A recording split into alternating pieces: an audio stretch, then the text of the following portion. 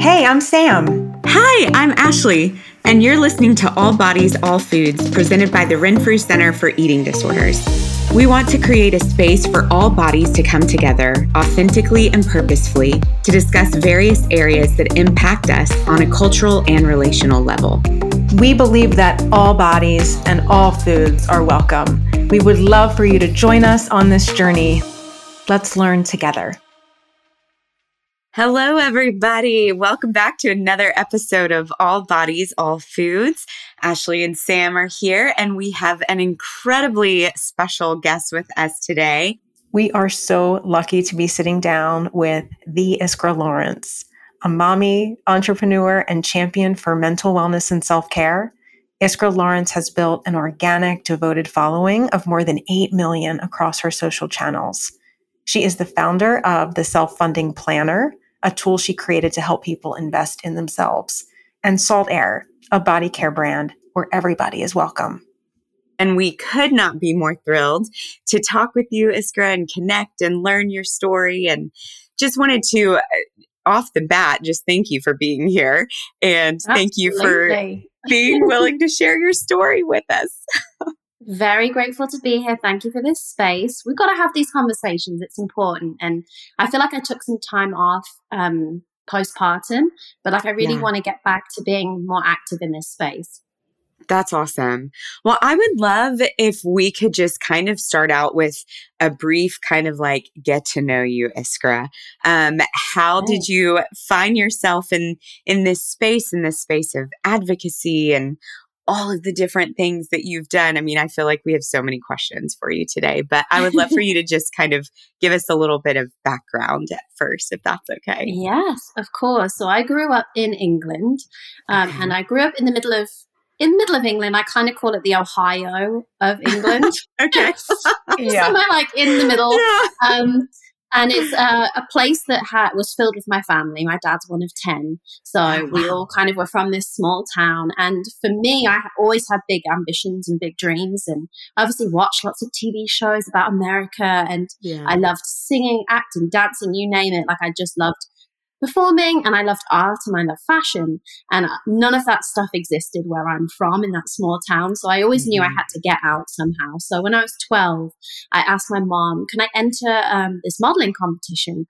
And she was so supportive. We took this hilarious photo shoot, her holding a fan and me up against my closet, thinking I'm a diva because I've watched all those American Next Top Model episodes. And I got into the finals, which obviously was very exciting. I got to take the train to London, and that was a very big deal. It's about 2 hours from my house to there, which in America might not sound a lot, but in England, we don't really travel long distances. Yeah. So I, basically got into the modeling industry by the age of 13, and I was on Models to Watch. So at that point, what they are doing is they're putting you on probation. They are measuring you. They are testing you in photo shoots and having you do mini runways to see if you're confident enough, how your walking is. But most importantly, how you're developing size-wise, body-wise. Yeah. So you were 13 when this was happening? Yes. Wow. No, I'm thinking to myself, 13, that's right around the age of onset for eating disorders. It's like prime time, like puberty. Well, it's when your body's changing, you're developing, all that is happening. You're moving into high school. It's like this, you're really suddenly like, I'm becoming a teenager. I'm figuring out like who I am. And for me, I was thrust into this industry by my own choice, And like I said, we watched a lot of America's Next Top Model, England's Next Top Model, all of them. And so my mom felt like she knew how to support me by listening to these extreme versions on these shows, which now we're in a space where a lot of people are sharing stuff, and we now see how toxic it was and how damaging it was to a lot of people's self-esteem. But at the time, it felt like this great advice, and, she would advocate for me weighing myself, only wearing black clothes or certain clothes that make my body look a certain way to cover up my breakouts and spots, and, just doing things that seemed to be what we needed to do to succeed in the modeling industry. And I say we because they were a huge part of that. They had to pay for the trains. They had to come with me for all the traveling. It was really a big commitment for us all, for me to want this so much. And so because so much was invested in it, they wanted it to work. And the evidence showed, and every time I got measured, every time I was in a room and I looked at other models who I don't want to say competing against, but you essentially are, because there's a job and you go for a casting and you have a book and the book images of you. And sometimes they'll just look at the book, open it, and not even say anything to you. You just won't be accepted. Yeah. And so the drive to figure out how to succeed in that is intense. And it's the thinner you can be, the more likely you are to succeed. That was essentially what was taught and shown. And so my version of success and this dream that I wanted, all I saw was these models that I idolized and wanted to be like and compared myself to. So obviously, I don't know any healthy ways that you get to those unrealistic body standards, especially when my body type is naturally kind of pear-shaped, hourglass, whatever you want to call it. All my aunts grew up telling me, you've got the curse of the Lawrence bum. Like, it was a running joke, but they all had these pear-shaped big bums with, thick legs, and a lot of them complained about having cankles, and it was really seen as like, they called it the curse. They were like, well, just you wait. When you get older, you might be skinny now. Da, da, da. And so I am just like in fear of this. And of course, when I hit puberty, my hips do expand. Yeah. And when I'm swimming less because I'm becoming a teenager and I want to do the modeling and I want to hang out with my friends, I'm not training and swimming 5 miles a day every day. My body starts to get curvier. It starts to get larger. And so I'm like, how do I immediately take benches off my hips? How does a 14, 15-year-old do that? Extreme dieting. Right. And at that time, I'm sure you remember it like it was yesterday, it was very much Beyonce's maple syrup and cayenne pepper lemonade diet. It was extreme. Oh, yeah. It was extreme. Atkins. It was all of those things. And I, even though my parents obviously knew what I was striving for, at the same time, we had no education and no resources about eating disorders, all body dysmorphia. So for me, being 13, 14, 15, getting in front of the mirror and literally pulling back my flesh, wishing it would disappear, measuring to the half a centimeter my lower calf, upper calf, and having the book and going back to it and doing all the things that we know are surefire signs that you have something going on with your mental health and the relationship with your body. I had no idea, and I didn't. And even though I guess they kind of saw what was happening, it also seemed to be constructive for the industry that I was going into. It seemed to almost be like a necessity, right? Oh, we're just keeping on top of things. We're making sure that we're thin enough so that the agencies will keep me signed. And unfortunately, I failed. And that's how it felt. I failed because I was dropped, because my body did not fit in the sample size. And I went to numerous agencies because I still am very confident. I have this self-confidence in my parents instilled. So I kept on trying, and one agency gave me a sheet of paper and they listed and marked and rated you out of 10 for everything. For your hair, 1 out of 10. For your skin, 1 out of 10. Your teeth, 1 out of 10. Wow. And again, you're a 15-year-old. Like, I was going to ask, are you 15, 16 here when all this is happening? Yeah, this is all happening. Oh my goodness! Like our judgmental voice isn't strong enough at that point. Then getting it from all directions. Oh my gosh! Directions. What was going through your head? Yeah. Can you think back when you were a teen? Like, what was that like for you emotionally? It just made me not feel good enough every single day. Every single day I woke up and I would just compare myself to, the other Victoria's Secrets models and all those, idols that I had. And I would take it out on myself by restricting. And then obviously you can only restrict for so long before you start getting lightheaded when you're working out, dizzy, your mood swings, you're just honestly not fun to be around. Yeah. So And then the pendulum swings. And then obviously you can binge on the things that you have been restricting. And the whole thing is just this cycle. And it feels like you'll never get out of it because you're still not getting the result that you desire. So that was my point. I was never thin enough for the industry. And it got to the point where I was just super unhappy. And a girl came up to me one day and we were doing this local little fashion show. So I was still trying to model. I was just doing it in a very low kind of, I was at the top. I got signed by the best agency when I was 13. And then none of the top ones that were really well established wanted me. So I had to kind of go back and humbly take the local agency that did like the local colleges fashion week and those types of things. But I still would rather do that than do nothing. So I was there and one of the girls said, "Oh, have you heard about plus size modeling?" I was like, "What on earth is plus size modeling?" It had not been brought over to the UK yet. And she said, "Oh yeah, and apparently in New York." So now I'm maybe like 17. In New York, there's these plus size models. So I'm like, "Oh my goodness, tell me more." So I find these images of Robin Lawley and Tara Lynn and Marquita, and it just blows my mind. And I'm like, these women are goddesses. I'm like, okay, so there's another way to do this. So I go and see if there's any agencies that would sign plus size models in the UK. And they all said to me when I went and saw them that I was too small. They were like, "But you're not plus size." I'm gasping over here because I'm thinking everywhere you turn, you're being told you're not right. You're not good enough. Exactly. Oh, and that's how it felt, to the extent of when someone tells you that and it sinks in, I was like, so I'm never going to be good enough. That's what I immediately thought. And then I was like, so I've changed and tried to be this version. And now you want me to gain weight to be this version. And I was like, I'm not going to change. I think it's the industry that needs to change. And obviously it sounds like a big thing, like how do you go about that? But I essentially started reaching out to clients directly.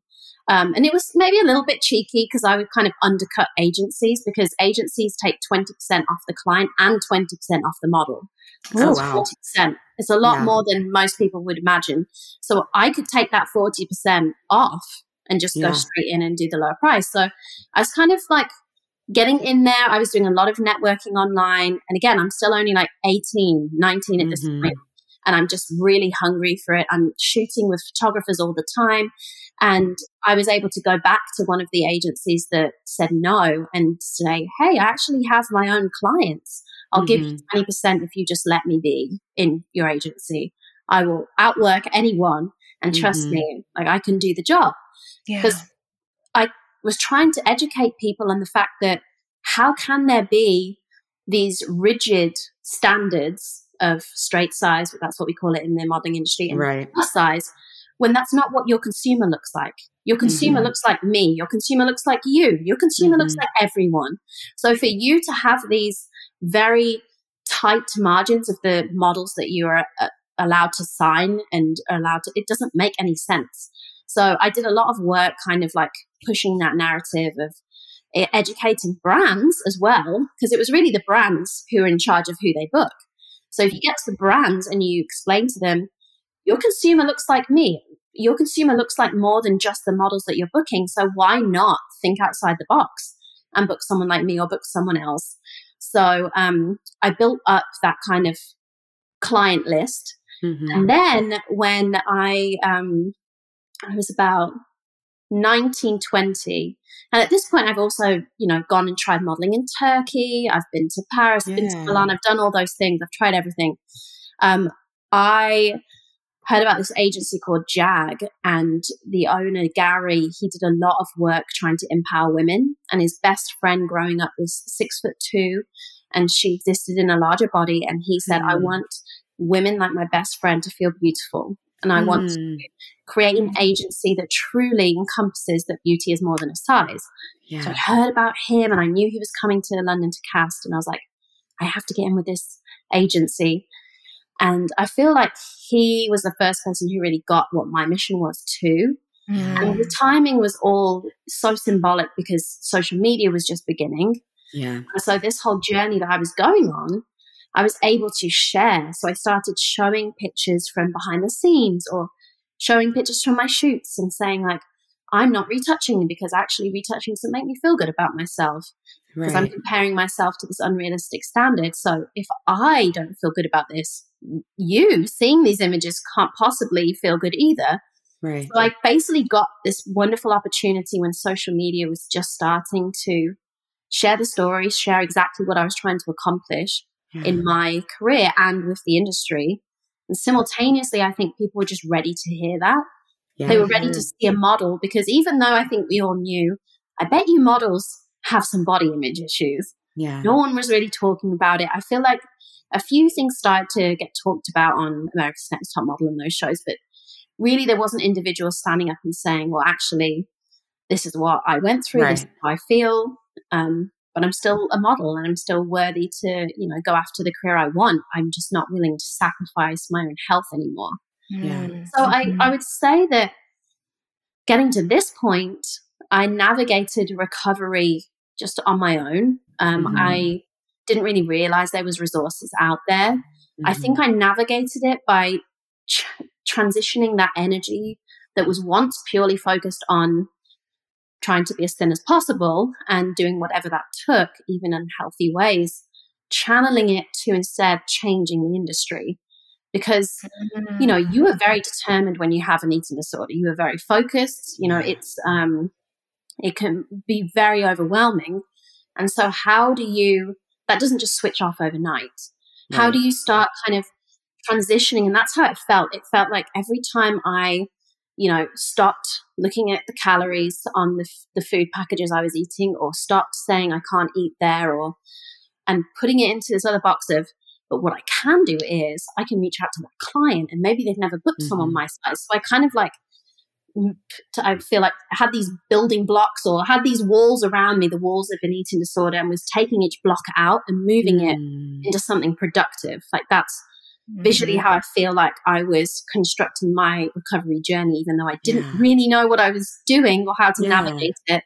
And then what happened was, after being in a turbulent relationship with a boyfriend at the time, because I don't think you can have an eating disorder and not have challenges in a relationship, because if it's an isolating eating disorder and you're not sharing what you're going through, your partner's just going to be trying to figure out where your head's at and what you're going through. And if you don't know, then it's very hard to communicate that. So he unfortunately did use my eating disorder to manipulate me and my insecurities to make me feel less than, to make me feel like I couldn't be loved if I wasn't with him. So I stayed with him far too long. And I'm sure anyone listening to this can relate. Yeah, definitely. Being in a toxic relationship for too long. And so I found a friend, and she lived in London, and and we just built this bond, and she knew what I was going through. And she was just like, you need to get out of that relationship. I think it will really help you with what you're going through. So she said, why don't you just come live with me? Come move in with me and my mom in London. And luckily, again, I have the most supportive parents who let me do that. And she was a lot of fun. And she freed me from just a lot of that, the heaviness, and the overthinking and the fear and the anxiety. And she was like, let's go party. And we went out clubbing and partying like 3 nights a week, and we just laughed. And, she introduced me to Louise Hay and Louise Hay affirmations. She introduced me to found my passion again for cooking and food and trying different recipes. And we did that together. And then after living with her, I moved in with another one of my friends who's still one of my best friends to this day. And again, she was really passionate about nutrition and food in such a beautiful way, where there was like no fear attached, just pure enjoyment and like the process of trying different foods and trying different recipes. And that really helped me fall in love with food in just such a peaceful way.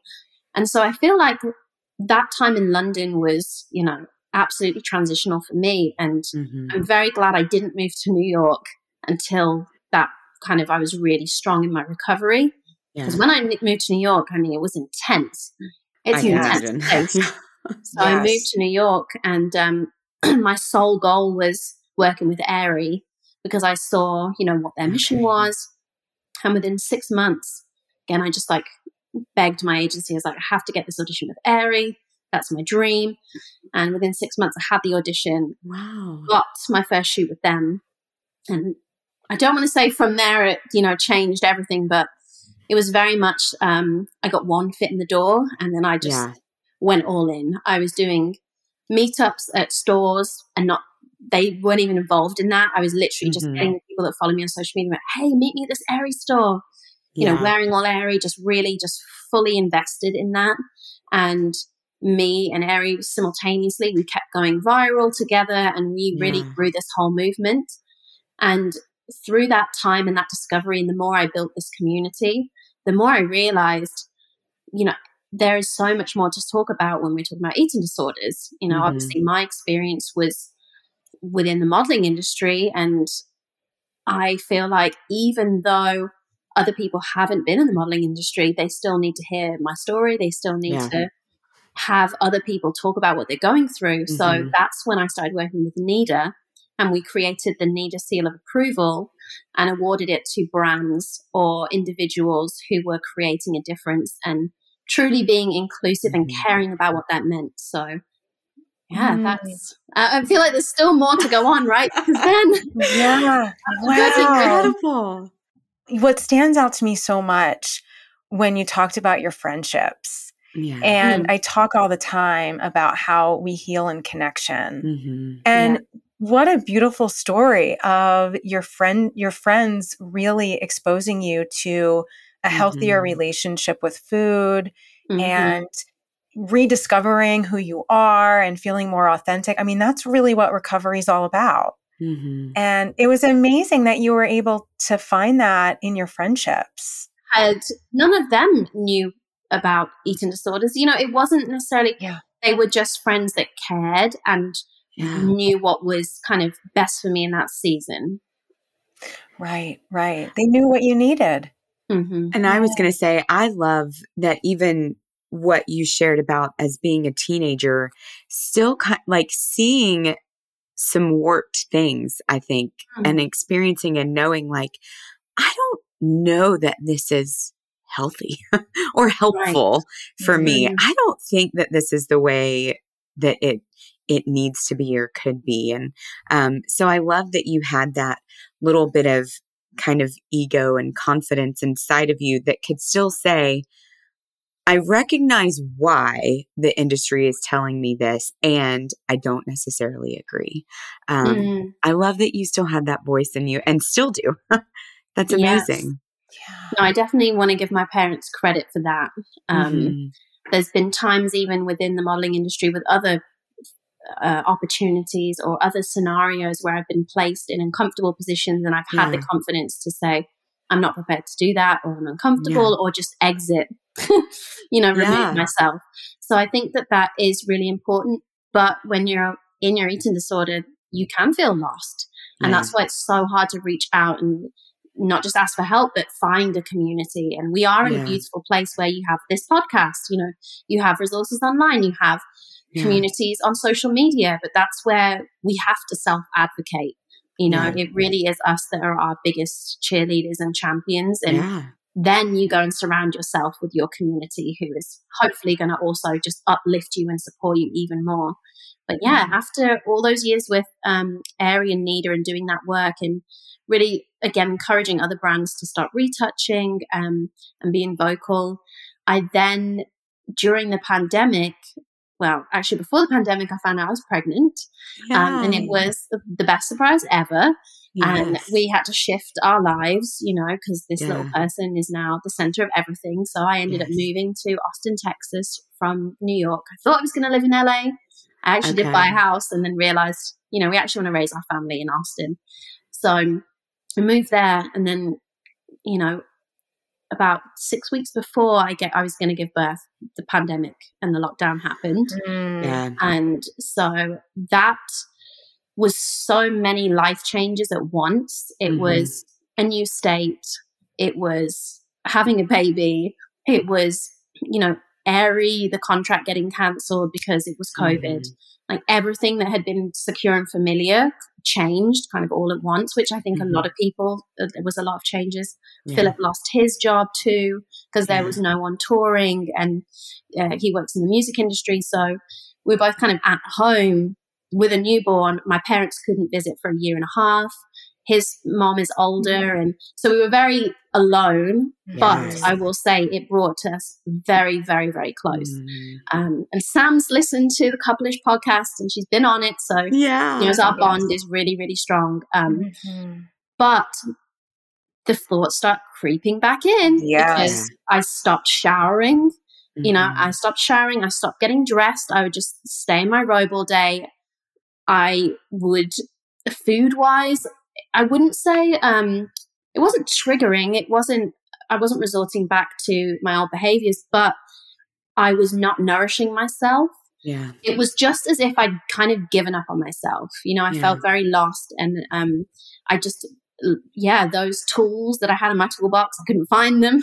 Yeah. And so I think it was a dark time because I'm usually so positive and I know exactly how to uplift myself and stay positive with my affirmations and do things that, are self-care for myself. And I just was like, I'm trying to figure out how to stop this baby from crying, and I've had no sleep. Right. And I've not been nourishing my body. I have no energy. And, my milk supply dropped because I hadn't been nourishing myself. And, that's one thing I actually messaged my friends. And I was like, hey, do you mind messaging now and again and checking in if I've eaten today? Because I'd really appreciate that. So I did have a couple of friends say, have you eaten today? Like, make sure you're prioritizing nourishment. And so in that mess, which I called myself a mess, but it wasn't. The rooms were a mess. The world was a bit chaotic. Yeah. I had to try and find that peace again. And that definitely came from my community, leaning on Philip, asking Philip to give me 15 minutes every morning to shower. Yeah. And honestly, that's where the kind of like dream of Saltaire came from, because I was like, oh, imagine if I had like a really beautiful, fun product that got me excited to shower. Like it's something simple, but it's like these 5 minutes that I get to reset myself, to have this escape. Sometimes I cry in the shower. Sometimes I create ideas in the shower. Sometimes I sing in the shower. And so Saltaire really came from that place of just like, maybe I can create these really beautiful, fun, experiential products that are sensorial and give you this spa-like experience, and just 5 minutes of tropical island in your shower, but for an accessible, affordable price point. So I started kind of working on that, and simultaneously, again, I guess one of my strengths is when the odds are stacked against me, I rebuild. I think of a different creative route. So I also created, I'll give you a sneak peek, the self-funding planner. And I created the self-funding planner because, like I said, I felt like I lost my toolbox. I couldn't figure out how to look after myself. And I was like, well, if I had a daily plan, the way I could like journal, I could track my affirmations, how I'm feeling about myself, make sure I'm getting my me time in. And, I also included in the planner like pre-month and reflections every month. You could see like, how did I take care of myself this month? What did I am enough mean this month? Because that was changing as well. Like what I needed, how I felt I needed to be supported. And so, I created the self-funding planner again. So as much as it can be scary to feel lost and to feel like you're feeling your way again, especially if you've been through an eating disorder or mental health in the past, I really just see it as a reset to prioritize. Actually, these are things that would give me a lot of fulfillment and purpose, and I think could help other people too. And I think it did give me the ability to reset again and be like, hey, let's come back to, what do I care about? What do I actually want to be building? How do I want to connect with other people? And so that is really how I got to where I am now. But at the same time, I want to keep bringing my eating disorder community with me. I want to keep connecting with people. And so that's my mission really, is to continue building my brands and continue being an advocate and being vocal about the things I care about. Thank you Iskra, so much. thank you so much for sharing all of that. I know, especially, well, thank you for normalizing for folks out there how challenging the pandemic was for our mental health, especially if you have an eating disorder. There were so many things happening at that time. So many things. The isolation, just the anxiety about getting sick, all of that. And there were so many people out there that I think were either experiencing a relapse or depression and all of, I mean, thank you so much just for normalizing it and then sharing what worked for you. Because in times of stress and transition and change, we do need to reset and we need community and we need support. I love that you asked your friends to check in on you. Yeah. I mean, just little things like that. Can be so helpful. I'm curious, in which ways was Philip helpful to you and supportive to you during that time? He is my rock, and I know he is so patient. So there were times when I was getting frustrated, and then I would feel ugly from being frustrated with a newborn baby or just with not being productive enough and all of these things. And he would just constantly reassure me that I was enough. And, even silly things like my skin broke out and I wouldn't never, if it wasn't, I wasn't going through all these other things, say, oh, like I feel disgusting, look at my skin, da, da, da. And he was like, my love, like you don't have good or bad skin. You have skin and you're beautiful either way. And I love that. He just, and I know we kind of, I think because I talked to him so much about what I've been through, but he is very emotionally intelligent and I definitely do ask him for certain things. And we often feel like we tag team and I'm like, I need you right now. Like, can you take over? Or I'm going to need this time to make for me. And he is totally understanding. And I know that I'm very lucky and it's not always like that, but we definitely build a foundation from day one where I said to him, I'm not compromising the things I want for this relationship. I want you to be excited to come along this journey with me. And we're going to go along together, but I'm not going to shrink myself to fit into, what your idea of a relationship is. And it's not, might not sound nice to say, but we kind of both agreed. He was like, yeah, I know you don't need me. I know you're choosing me. And so even though that might not sound nice, because I know people sometimes think it's a positive thing to say they're needed, but for us, it was more like, no, we're really choosing each other. I think there's so much power in that dynamic, Iskra, like choosing each other to be in relationship. And that really allows you to be you and him to be him. And that's so important. And recovery taught me that I'm whole. That journey really taught me that I have everything I need to not only succeed, but to have my happiness and my well-being. And like, I'm really good at looking after myself. But what I will say is when I had my child and it was a pandemic, I did need some help, So I think realizing you can be whole and you can also, have to lean on people now and again. It doesn't make you weak, doesn't make you vulnerable in a bad way for people to take advantage. If you have the right people around you, it will actually make you stronger. Yeah. So, Iskra, you've kind of touched on this, but I wanted to ask you a little bit about this from a mom-to-mom perspective. Okay. So, I have a 1-year-old currently. Congrats. Yeah, thank you, and congrats to you too. And I've definitely, I know probably several of our listeners are parents as well, and it shifts, right? You've mentioned like the change of priority, like your focus and world, everything shifts.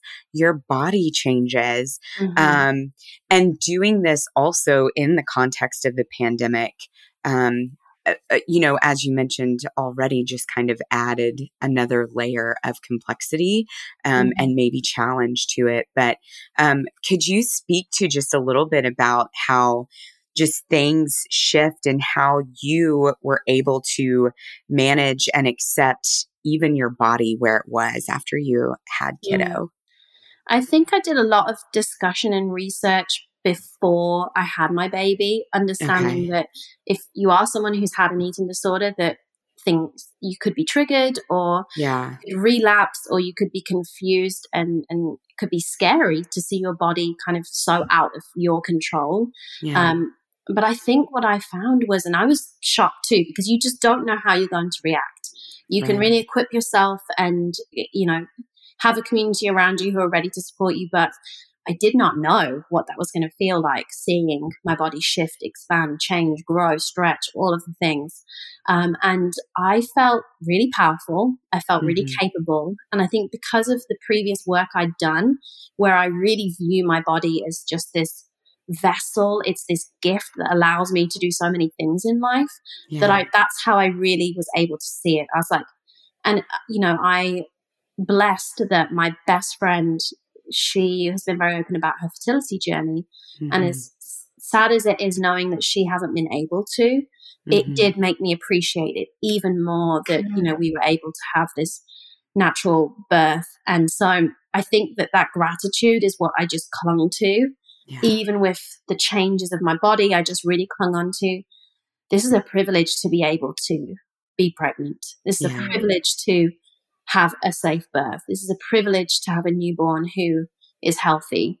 And really clinging on to like those affirmations and viewing this body as this home, and it gets to be home for two people for a while. What can I do to make sure that this is the most loving, welcoming home? And I will say I've never nourished my body, mind, and soul more than when I was pregnant. I was like, I am a goddess. I am going to take all these vitamins and minerals, and I'm going to move every day, and I'm going to do this and that. Because I had a home birth, and I really wanted to. Again, I've got this a bit of a competitive nature, which did not serve the eating disorder well, but it did serve other things well. And I was like, I'm going to have this home birth, and I'm going to, be super strong and be able to do this. And I think that focus of the empowerment and like the strength and that accomplishment side of it, because my body was capable, took away from the fear side of things. Because I was like, well, I can choose to control what I can control. I can't control everything, but I can choose to control that I'm going to be my strongest self, that I'm going to be my most nourished self, that I'm going to sleep, that I'm going to, do all these things that I can control to create a wonderful environment. I can speak to myself nicely because my little one's going to hear everything. And I can ask, Philip to help me with all those things. So I definitely feel like pregnancy was a beautiful experience. I didn't know how it was going to go, but it was amazing. But like I said, postpartum was much harder because I went in with the expectation, because my mom kept telling me I never cried. She was like, you've never cried once. And she goes, and look at you and Philip, you're both the most chill people. You're going to have the most chill baby. And sure enough, oh no, we did not get our child to sleep for more than 45 minutes. Oh no. Max 45 minutes in the night, sometimes 20 or 30. And it was, and he's a very vocal guy. He's a very little guy. And there was a lot of crying and screaming. And me and Philip like sleep. We are not morning people. We are not middle of the night people. So that exhaustion, I don't think exhaustion and mental health are linked enough, but it is. I can't, you can't think straight. You're not remembering things. You're not remembering to nourish yourself. And so that for me was a huge challenge with postpartum. And I do wish that my family could have been there, but they couldn't because of the pandemic. And do I wish that maybe I would have been able to save up and afford a nanny or just someone to help to just, and there shouldn't be any guilt in this, but just passing your baby to someone else just for an hour so you can take a nap. I think a lot of us during COVID were robbed of that help. Because even though maybe there were people, are you going to invite someone that you don't know from a different household into your house with a newborn? And especially the beginning of COVID, because I had him in April 2020. We locked down in March. It was the height of it.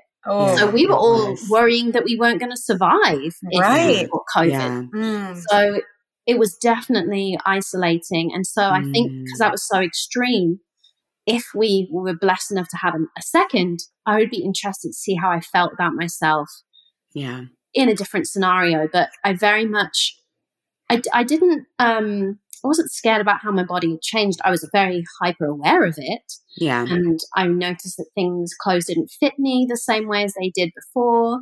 I noticed that because I lost that kind of sense of self and that motivation to move, and my food choices had changed. They were just purely convenient choices. I had less energy. My body was softer than it used to be, stronger. And so I was aware of these things, but in a healthy way. And I think this is why every season is different. Yeah. I chose to just let those thoughts kind of just float away, because my main concern was to try and get this baby to stop crying and to get sleep. And I feel like it's taken a long time to get the sleep back, and obviously, work through having a baby and then a toddler. And I would say I'm in about 9 months was the time when I started to see clearly again and do things for me and prioritize me time and movement and even just social things. Again, it was in a pandemic, so that was still tricky, but we were able to meet a few people outside and mask up, or even just texting people back. A lot of that stuff got left by the wayside, and I did lose a lot of friendships because I moved to a different state and had a baby, and it was a pandemic. So I feel like, I made new friends, but I lost the majority of my previous friendship group because they lived in a different city. Most of them were single. I have a complete life shift in a completely different state during the pandemic. So I know you can't. I for a while, I think I felt like I'd failed, and I was like, oh, wow, I'm just not good at keeping friends. But then I was like, no, this is really extreme. And this idea of just getting back to normal, it's going to take a really long time. And I think as a mom, we do have to put ourselves out there. We do have to try and find other moms, because if it is your body or if it is your baby, whatever you're going through, I'm pretty sure you're going to find a mom that's going through it too. And you just having that transparency and honesty and being able to be like, are you feeling this right now? Or are you going through this? Yeah, of course. Like, we all feel the mom guilt, but we all don't feel, strong or as fit as we used to, and, try and do those things together and build that back up. Community. It's so important. Yeah, community. Yeah, I'm so curious, Iskra, you talk so much about affirmations. It seems like affirmations were a tool you used, that you picked up quite a bit. And, I work with folks who have eating disorders. I'm a psychologist. And so oftentimes what I hear is that people are really, there's an unwillingness to try affirmations because they say, well, I'm not going to believe it. Exactly. Why am I going to look in the mirror and say something I don't believe? And I'm just so curious, what was your process like with affirmations, and what guidance would you give for any listeners out there who are like, well, that's nice for Iskra, but I'm not doing that? Yeah. I mean, I was a naysayer, 100%. I read Louise Hay book for the first time, and I was kind of laughed it off. I was like, what? How's that going to do anything? I think it has to be intentional, and it's a tricky thing to switch on and off. But I think you get to the point where it's like, why wouldn't I believe that this could work? Like, where's that stoppage? And I probably shouldn't recommend it, but I will say, me and my friend, we watched The Secret, that movie that's all about vision boarding. And I don't know, her and her mom were really all about it. And I think it's because her mom was, and it obviously then infiltrated my friend. And then I saw them and I was like, well, why don't I just try it? Like, really take it in. And it takes a long time. You're not going to say an affirmation and then suddenly, love yourself. And you have to start off with affirmations that speak to you. Mine was just, I'm enough, which is actually and I didn't know this at the time, but that's Nida's, affirmation kind of saying as well. Didn't know that at the time, but I'm enough really helped me just establish. And you maybe don't call it an affirmation then, just call it like a reassuring phrase. I think obviously affirmation can feel wishy-washy to people, or if they're not a spiritual person and they've only seen it on more spiritual accounts or whatever expectation you have, it's more just finding something that resonates, that if you could actually keep saying that to yourself and eventually believe it, it could help you. Like that's like just really thinking over step by step, thinking, what is it that I feel, or I feel like if I believed this or could do this, then it would help me in multiple different ways in my life. Okay, so my phrase was I'm enough. For some people's might be I am capable. Maybe they feel like they fail at things. Maybe they feel like they're failing at their eating disorder. Maybe they feel like they're failing in their relationships or at work. Maybe the I am capable is the phrase you need. And maybe don't call it an affirmation, have it as a little note in your phone. Maybe have it pop up as an alarm on your screen every morning and just let it be the phrase that takes you through the day, where you can just go, yeah, I'm capable. Okay. I'm capable. It doesn't have to be this whole big, transformational moment. It's a small token of deciding this is what I'm going to choose to have as my narrative today. And I think a lot of it as well has to start neutrally. I think those big phrases of I love myself, I embrace my body, these stretch marks are fantastic, or whatever it might be, like that might be too much. Just really break it down and be neutral about your body and just how you feel about yourselves in general. Like, I'm feeling okay. I'm feeling okay. Yeah.